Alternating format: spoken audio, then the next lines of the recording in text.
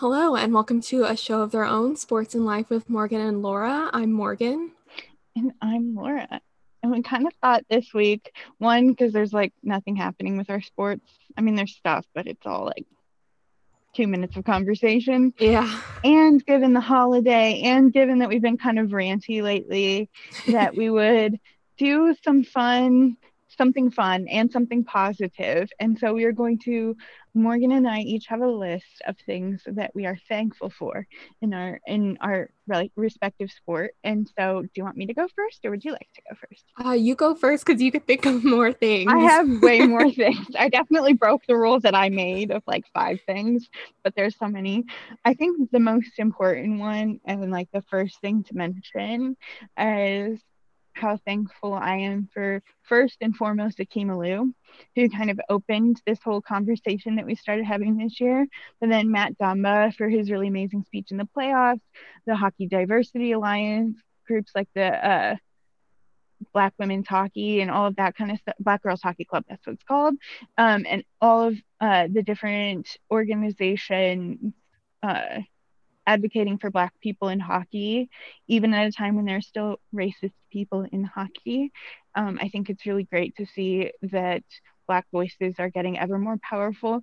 And especially this week, a Black person was hired to be the assistant GM of Florida, which I believe is the first assistant GM, like at that high of a level ever in the NHL to be Black. So that's really awesome.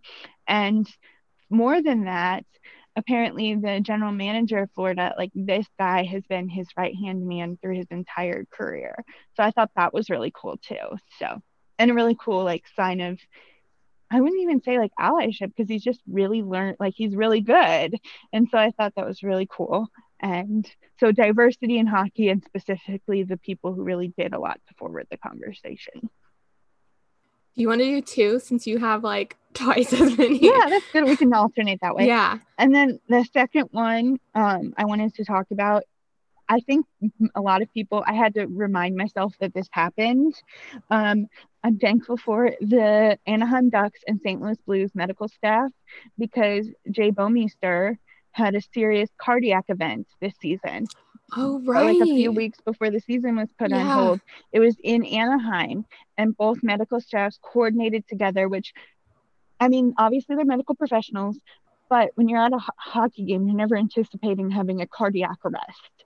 And so Right. the speed with which they were able to handle everything and save his life was so amazing.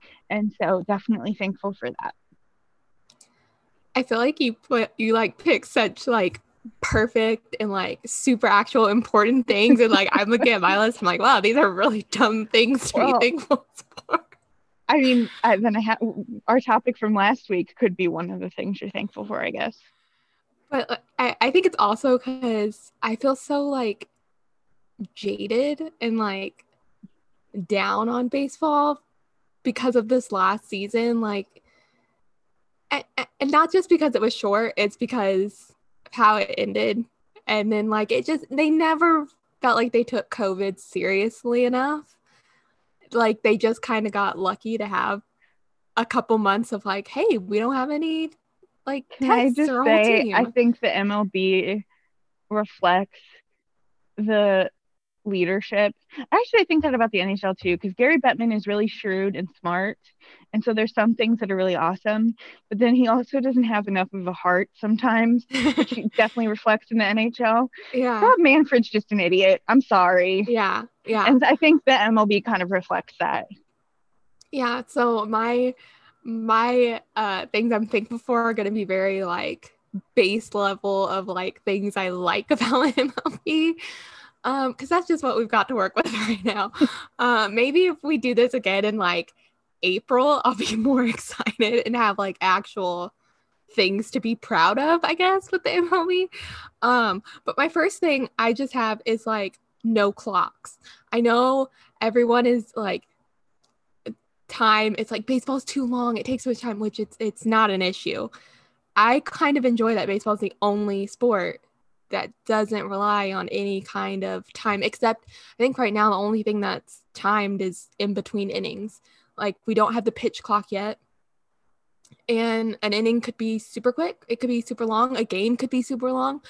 And I think pace of play gets hyped up a little too much. Yeah, there are games that it's like, God, this, if we have 160 something of these games. But to me, I mean, some of the really long games can be some of the funnest. Like the first game I ever saw in person, I was at the ballpark for 6 hours because it started, they played one inning, a rain delay for 2.5 hours, and then we left the ballpark at midnight.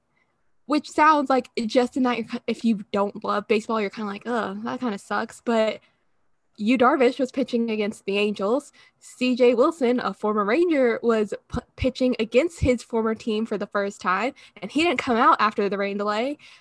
And there were home runs, and it was a great memory. And then you have like shorter games where they can also be a great memory, especially if they're like a one hitter that your team pitched.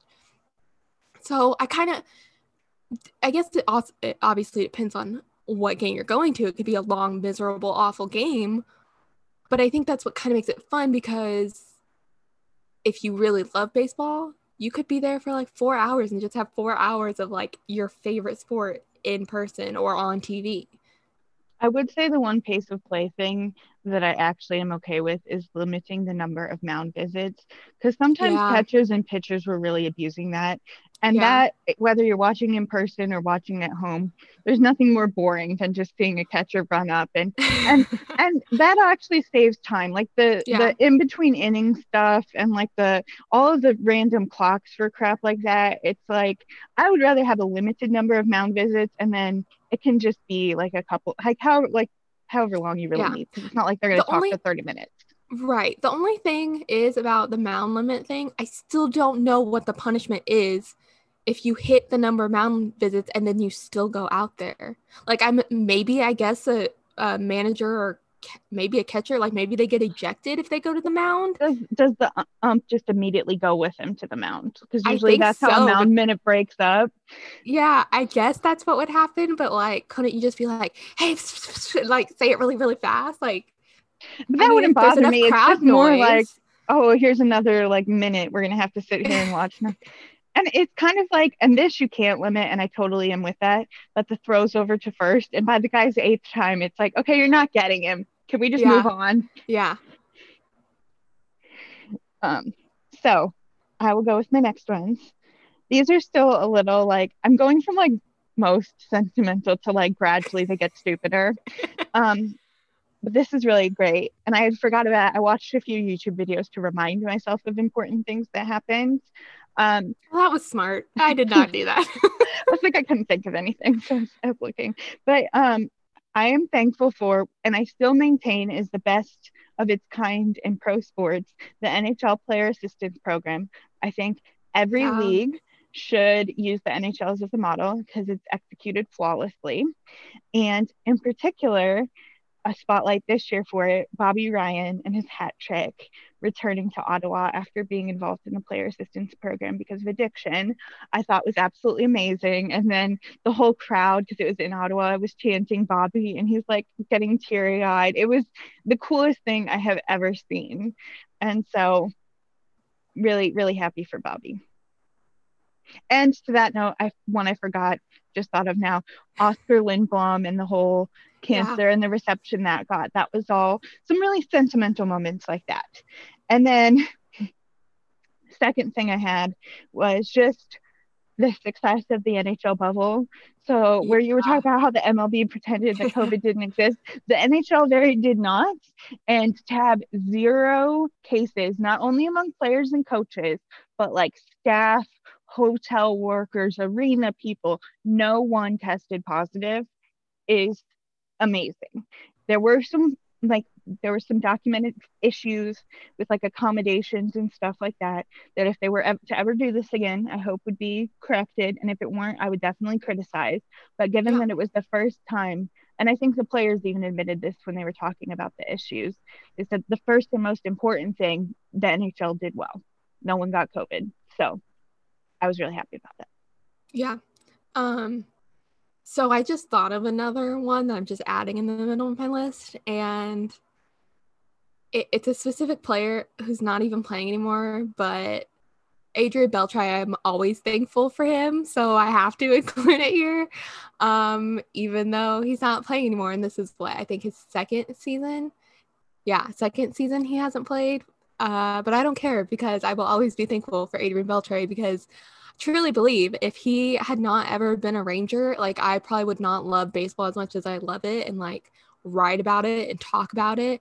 And yeah, so I have to be thankful for him every year because truly, like, one of the most fun players to watch. And I wish he could play for like 20 more years.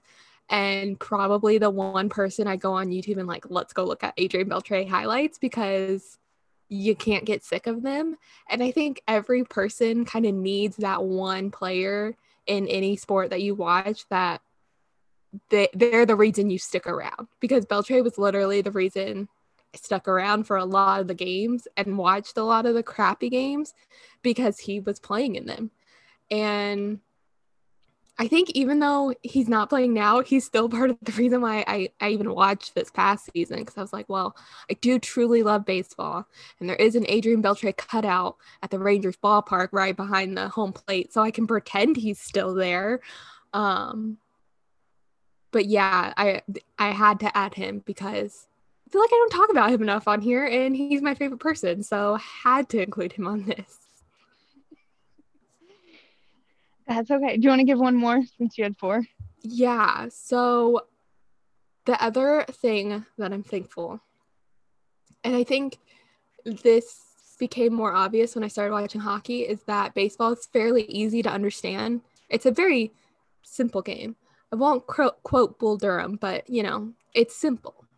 And when I started watching hockey, which I also thought was fairly simple, hockey has way more rules that make it a little more tougher to understand offsides and icing and all those things. Whereas like baseball, I when I was growing up as a kid, like we kickball was the game we played at recess and in PE and even in fifth grade, like the thing you look forward to is the fifth grade kickball tournament.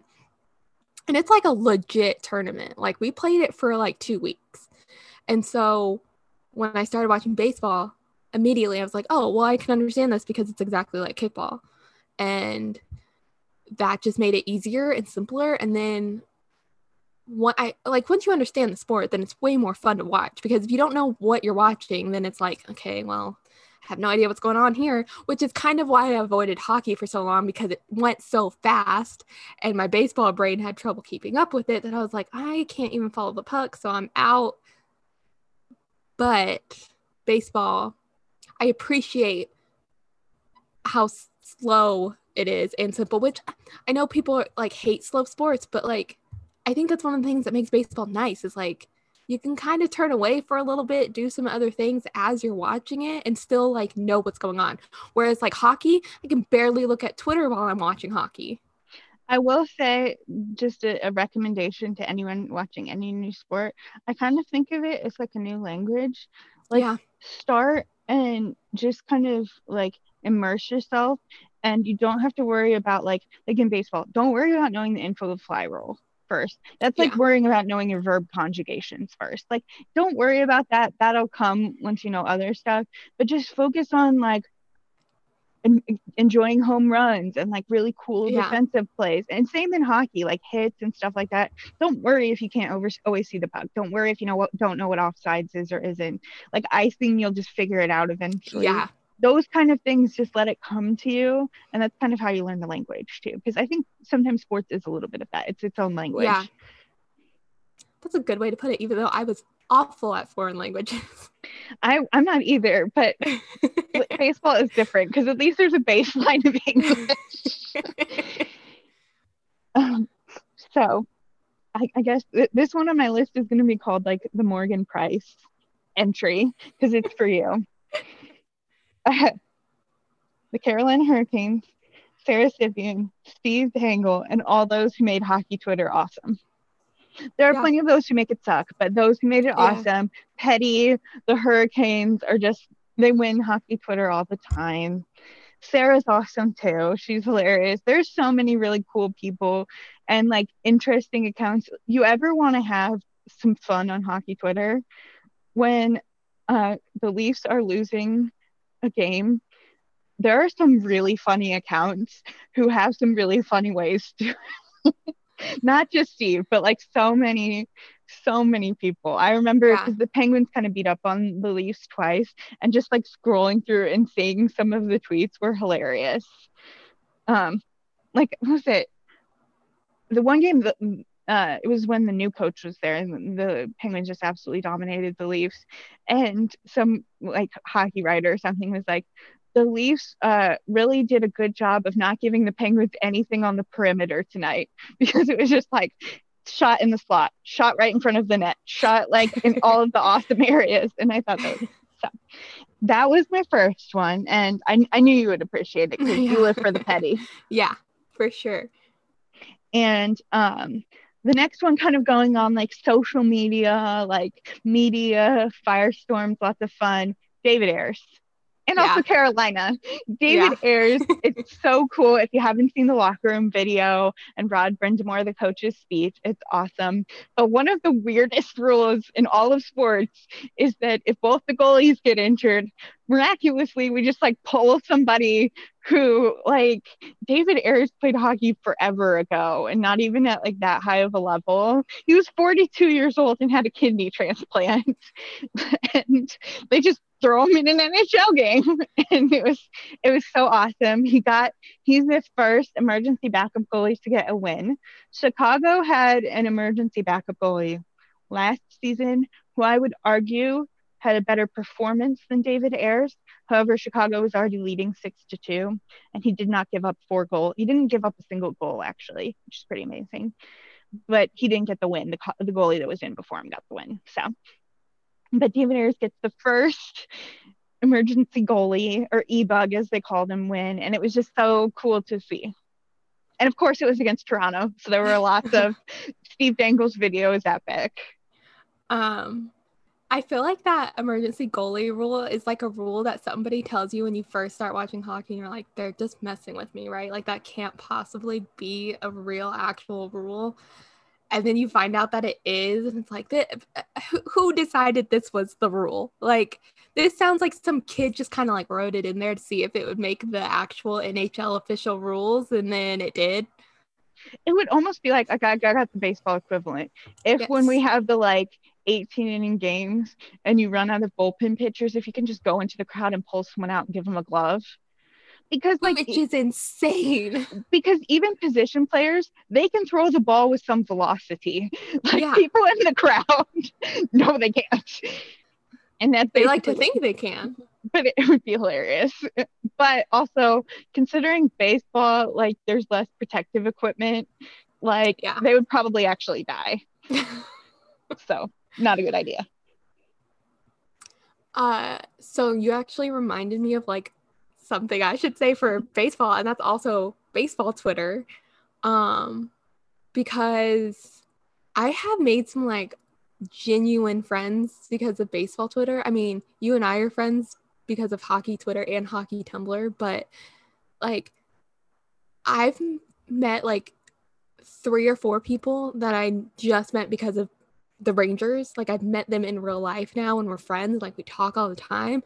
And that never would have happened if like I wasn't watching baseball or I wasn't tweeting about baseball or like finding other funny people who also like baseball and talk about baseball.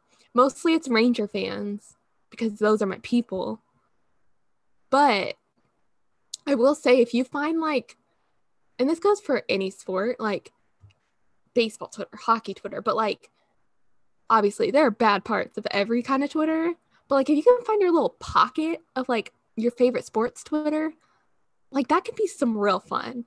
And you know, if we had like actual seasons this year and not a pandemic, like it would have made even like election coverage, it would have been like an oasis away from that. And sometimes like just the Twitter feed itself, if you have like, even if you just make like a little list on Twitter of just like sports people, sometimes that's like good like escapism.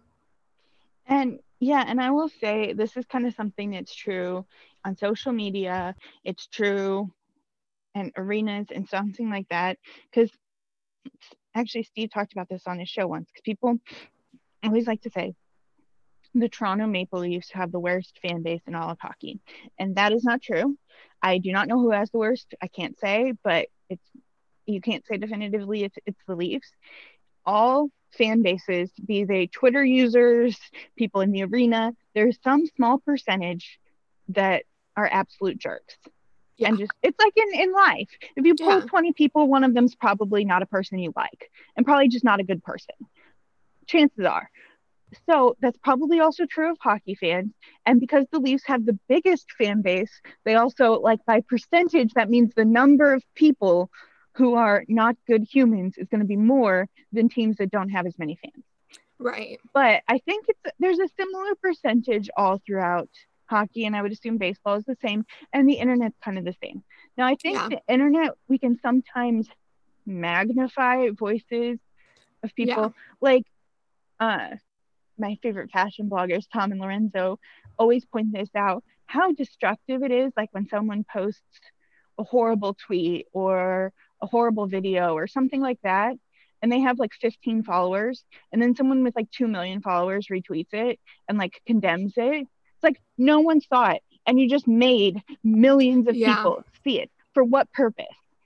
Like, don't shine a light on something that doesn't need it. Like, that person could have gone away into obscurity and no one would have seen that tweet because they have no followers. And so I think that's kind of an important thing too. Hockey Twitter and baseball Twitter and all of the fandom Twitters are kind of what you make it. And I found my experience in the different places that I like to interact on Twitter and Tumblr improved drastically when I started blocking and started following only what I wanted and started engaging only in topics I really wanted to engage in and not getting sucked in. What is the principle? You don't have to attend every argument you're invited to. So I think this turned a little preachy, but I just kind of wanted to say, like, I think people can overstate how bad things are, and there's a lot of good to social media for all the bad, but there definitely is. Also, the best feature on Twitter is the mute button. And not only the mute button, but also picking words and phrases to mute. That has saved me so many times. Also, if anyone doesn't know this, because I continuously forget about this feature, is like there are some people I follow and I love their tweets, but I hate what they retweet and I don't want to see all their retweets. You can turn off retweets from other people. So like if there's someone who's like, God, they retweet so much stuff and it's like crowding up my feed, you can go to their profile and hit like, it's something like don't allow retweets or something, and then anything they retweet is not in your feed. It's just their own, whatever they tweet on their own. And definitely curate your Twitter, your social media profiles. It helps your mental health tremendously. Truly, so much. And that was our preaching corner. That was our corner.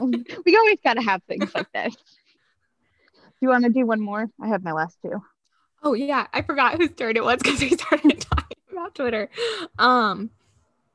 So the other thing I'm thankful for, which again I kind of feel like it goes across the board for multiple sports, but I would say like how many different individual types of players there are with baseball. Like I feel like, okay, for like basketball, obviously majority of the guys are going to be super tall dudes, but like in baseball, you could be tall, you could be short, you could be a little more overweight, you could be a little skinnier, and like there is a position you could play.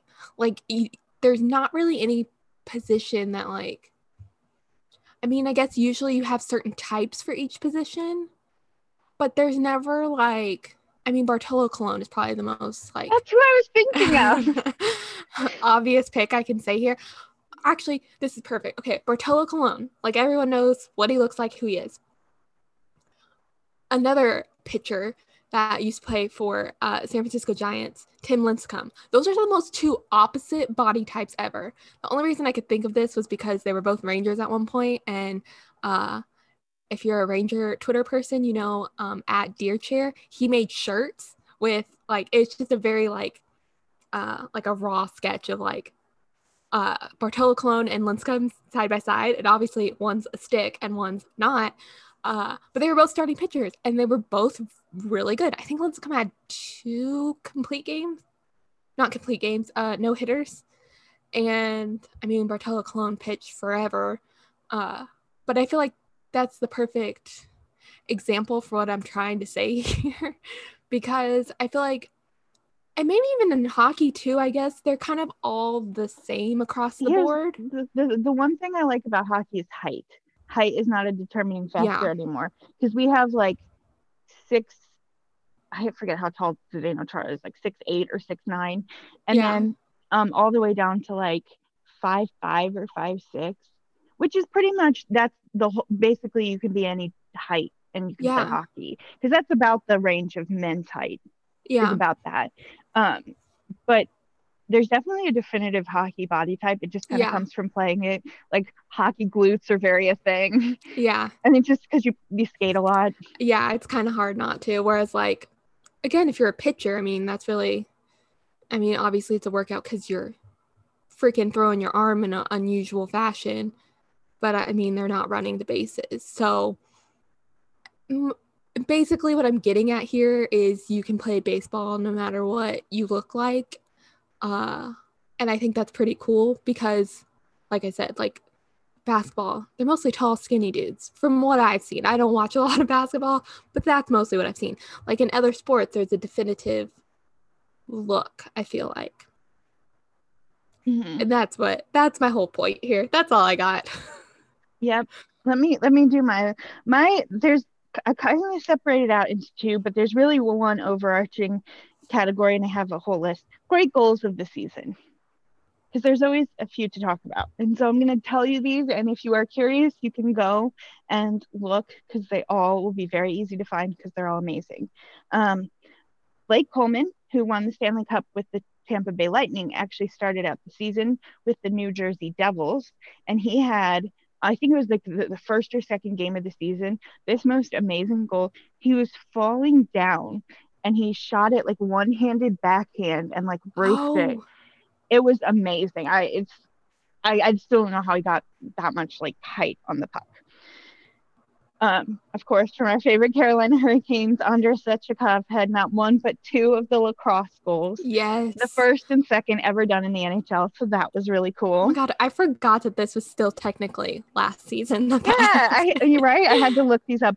Matthew Tkachuk in Nashville, with like 0.3 seconds left in overtime, had this between the legs like roof shot, and it was so amazing. And when you consider the time, he had no time. It's so cool. And then also I wanted to give, this isn't like one of the coolest goals of the season, but its meaning is pretty cool.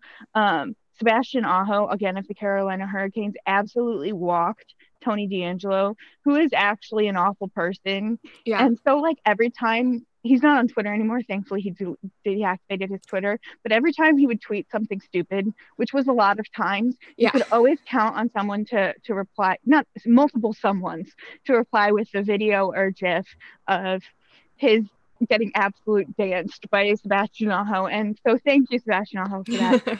But I think the goal that I was most excited about this year, and I made it its own separate entry on my list, was Pekka Rinne getting a goalie goal for the first time in like 10 years. So amazing. So cool. I love a goalie goal. I kind of suspend all fan associations at that point, unless it was Cat against my team. If someone scored a goalie goal against the Penguins, it would be hard to be happy about that. But as long as it isn't scored against the Penguins, even if it's like the Capitals or the Flyers or something like that, that's objectively cool. One more thing I thought of for baseball, and I don't really know if it's like something you could consider like thankful for, but one thing I enjoy overall about baseball is that every ballpark looks different. And like, because then you legitimately have like a bucket list. Like, I want to visit all these fields, or maybe even like a certain field, because there are some that I'm like, I don't really care if I ever visit that one. But it's different than like all hockey rinks look the same. And basketball stadiums, I almost called it a basketball field. Arena. Oh my God. Yeah. All look the same. Like, I think it's cool that like some of the ballparks have just as much like feeling about them as the teams do, if that makes sense. Baseball first, but football because of weather, because it's outdoors. Yeah. Second, the field, like the location, is Yeah. actually like a player in the game. It factors Yeah. into how the game is played. Because like in Wrigley, I know because I watch a lot of Cubs games with my mother. How Wrigley plays if the wind is flying in versus out, it plays like a completely different field. Hmm. And like football in the snow in Minnesota versus playing in California, it's two completely different styles. And so I think it's kind of interesting to see that. I really want to go to a baseball, and I know people are gonna be like, think I'm crazy here. I really want to go to a baseball game where it's like super duper cold, possibly even snowing if they'll allow them to play in it, just because I love the cold weather and I've been to enough 115-degree games that I want to experience the complete opposite. Although I know it did happen in 29, yeah, last two two seasons ago. It's weird to say last season, meaning last year, not this past season, but you know what I mean. In 2019, I think it was, the Rangers had a game that was like, I think the wind chill was like freezing, and then the same year they had a game that was like record heat for them. It was like the coldest and the hottest game they've ever played at that stadium. And Well, I'm very mad I didn't go to the coldest game. I ended up at the hottest game. yeah, hot's no fun. No, Um, so with that, do you have any more? That was on my list. that was all mine. So that was fun. We definitely like to hear your guys' favorites. They don't have to be just baseball and hockey. Just what in sports are you thankful for this year? What were some cool moments? What are things that you'll kind of remember from maybe a year that you otherwise want to forget? Yeah. Um, And it doesn't even have to be this year if it's baseball where there was nothing to be thankful for. yeah, Um, just kind of like since last Thanksgiving, basically. And I even extended that a little bit because the yeah, hockey started October, but we always kind of make up our own rules. we make up our own rules. Who really cares? So with that, it's rant and rave time. And so Yes. would you like me to start or would you like to start? You can start. So for those of you who don't know, I live in Iowa and I would like to rant at my governor. There are a lot of things to rant at her about, and other people have done that a lot better than I have. The one thing that I just would like to highlight is that in her new mandate, because COVID is really spiking everywhere, but also in Iowa, and hospitalizations are really going up a lot in Iowa. And that's why she did all of whatever you want to call her mandate with lots of exceptions. And in keeping with that theme, it's like, okay, no crowds or whatever, no like state tournaments or whatever, except the football state championship can still happen. Oh, of course. Just like, are you serious? It is not that urgent. It is not that essential. High school football state championship is just not an essential service. I'm sorry. And it bothers me. It's right in line with though when Iowa did their smoking ban indoors, it was like years ago. It's not a complete smoking ban because you can smoke indoors at all of the casinos in Iowa and in one random veterans retirement home. And it's like, well, we know who had lobbyists or like random legislatures they knew.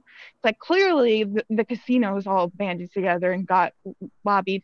And then someone in the Iowa legislature must know someone or something at that retirement home, or maybe like a former legislator lives there who smokes or something. But it bothers me. It's like, if you have a principle, have a principle. Yeah. So that was my rant at my own governor. I could rant about mine too, but we'd be here for hours. So instead my rant is baseball related because why not?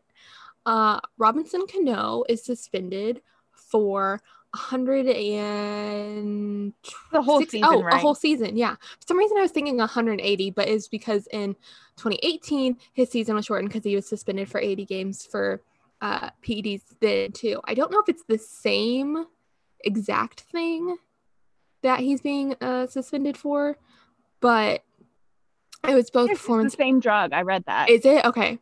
And in 2018, it was at the end of the season.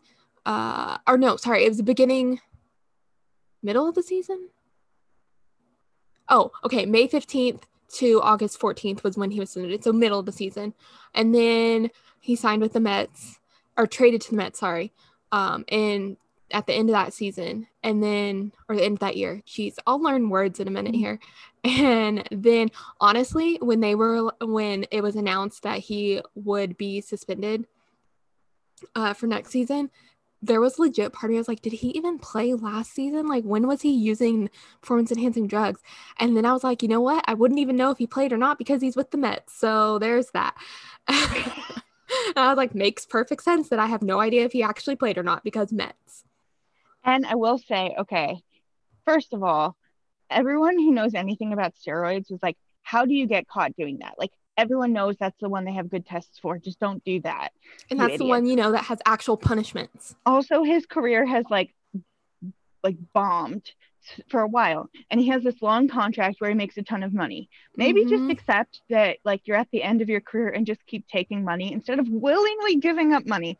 But I will say, I saw this great point from a Mets fan because they always said when their old owners, the Wilpons, the joke was even when things go good, they go bad.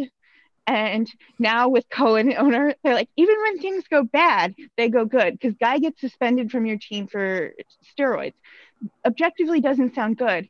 Guy is the worst guy on your team, plugging up second base, who you have Jeff McNeil, who's really good and a young player. He has to play out of position because Robinson Cano has to play second. And $24 million of money freed up. So it's like, even when things go bad, they kind of go good because everyone was some people were saying LOL Mets, and all the Mets fans are like, we're okay with this. We're like, see you later. Yeah. You want to keep getting suspended for that? Like, we're fine without you.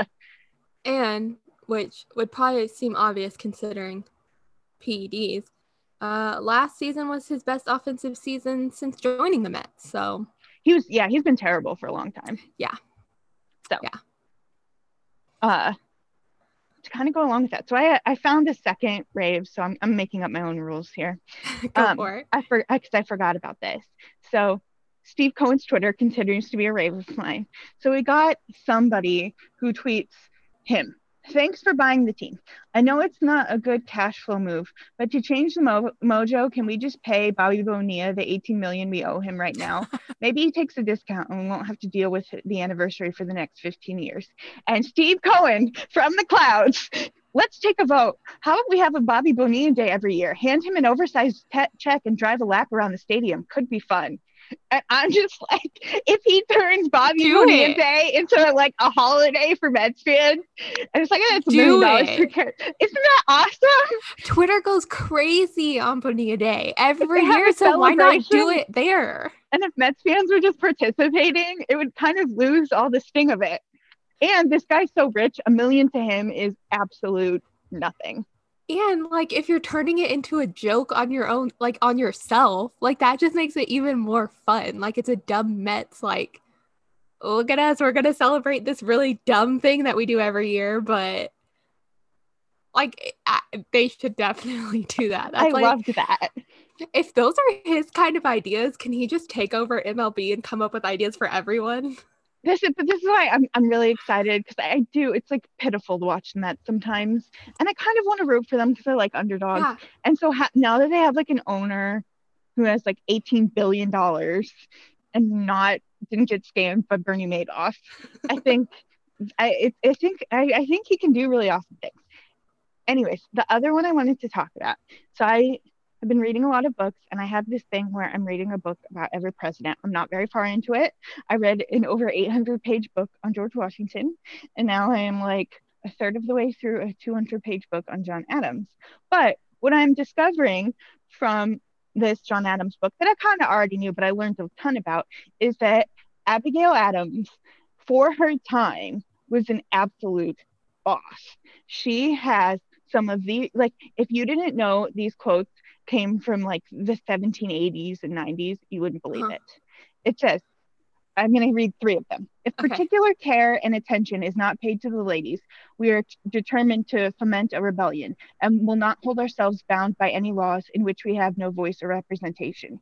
That was her letter to her husband telling him, hey, don't like make women second-class citizens. Uh, and then kind of go along with her girl power thing. Do not put such unlimited power into the hands of husbands. Remember, all men would be tyrants if they could.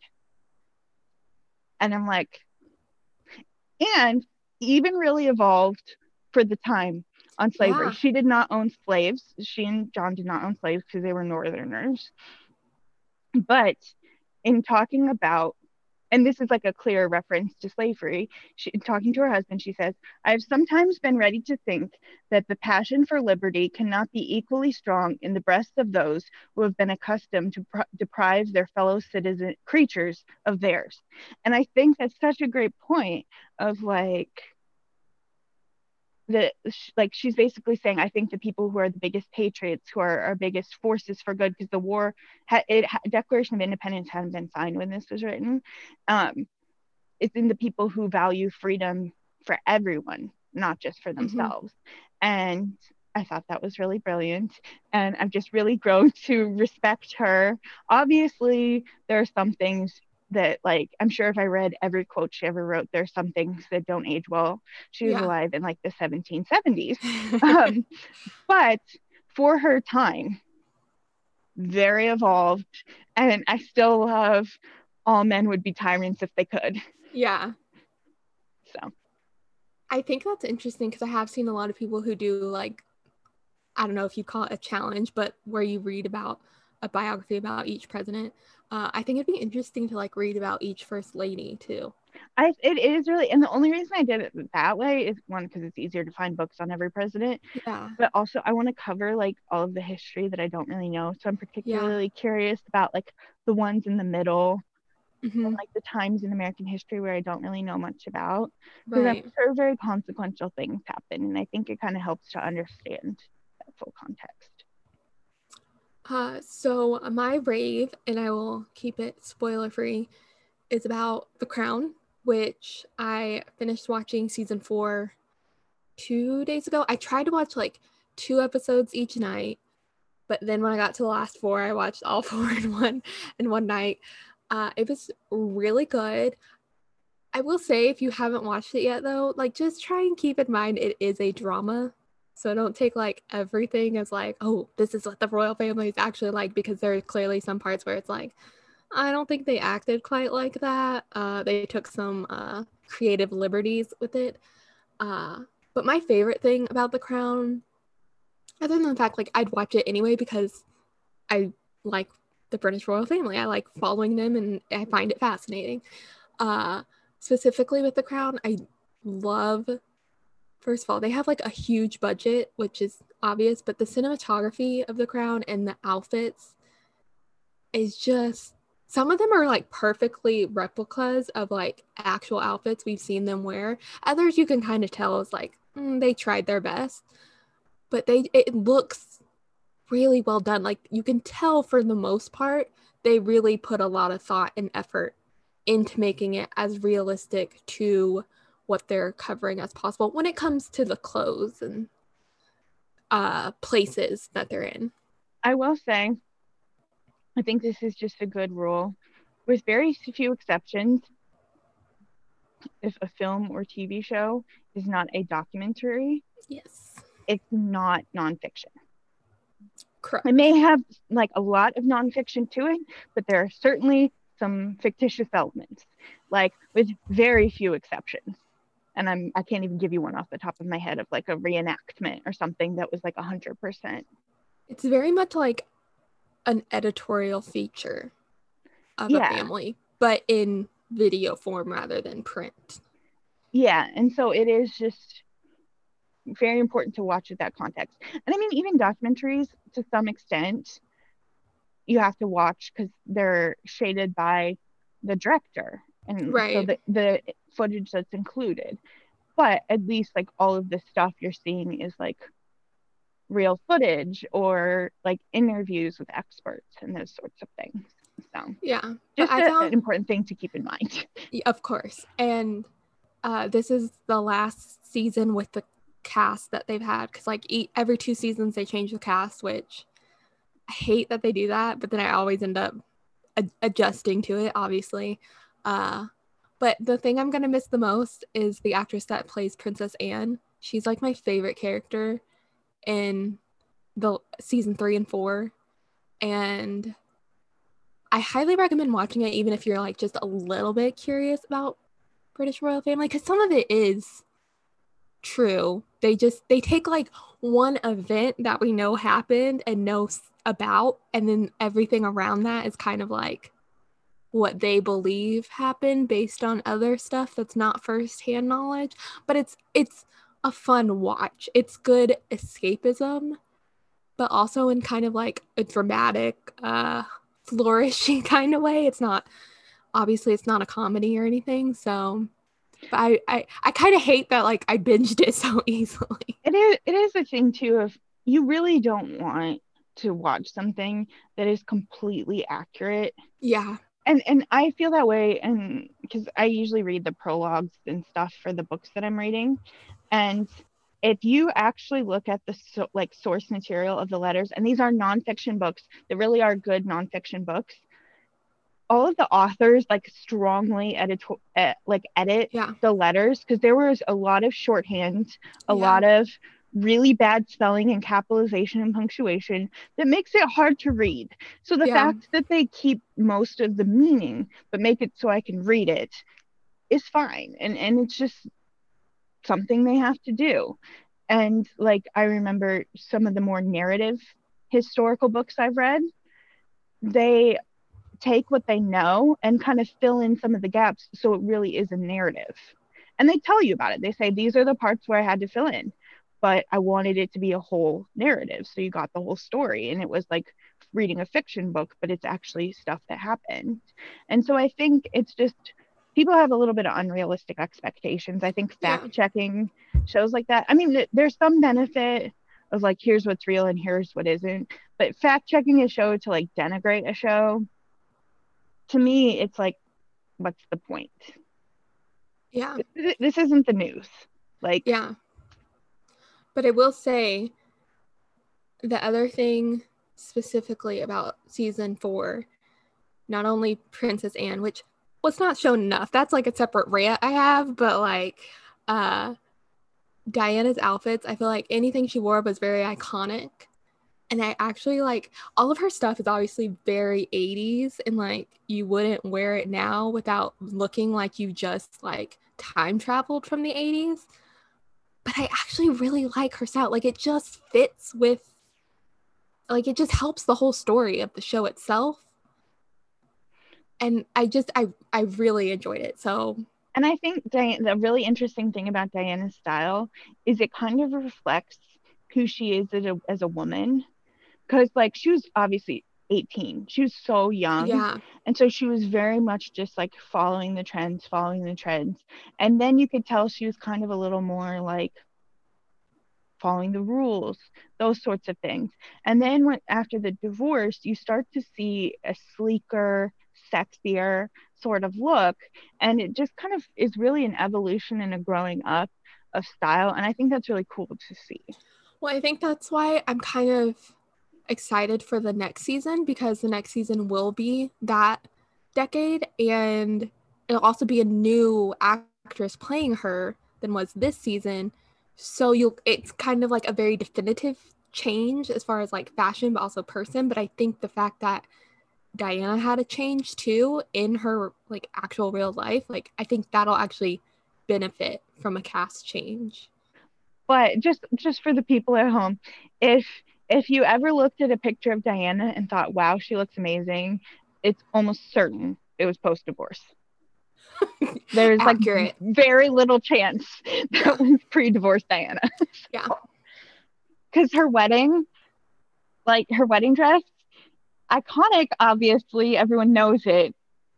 Fashionable, it was of its time. Okay, but have you seen the pictures of the crown version of her Okay, dress? the thing I Because saw I the like pictures. it.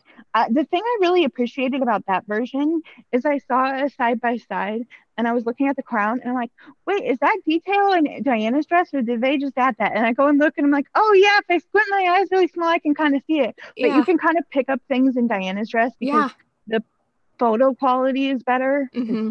photography and video are way better. It's kind of interesting. Yeah. I So, feel like I could do a whole, we might need and to do a whole episode of like the royal. crown rant and raves. The other thing I just want to just while we're being random, Yeah. the people who designed Diana's wedding dress at least did a few seasons of the UK version of Say Yes to the Dress, which is just all kind of go look it up on YouTube. Oh my gosh. It's awesome. So you can tell the suggested on my what the suggested on my YouTube because I watched one Say Yes to the Dress clip and I got all of the ones from all around the world. But yes, so I don't think they were there all the time because I think there's a Uh-huh. different person, but there was definitely a couple seasons where. Interesting. So cool little fact for you. So with that, all of that randomness aside, um, we hope you guys have a good holiday. We'll see if we'll be back on Monday. I think we're going to kind of see how the holidays go and Yeah. everything. And we'll see you when we see you, I guess. Bye, guys.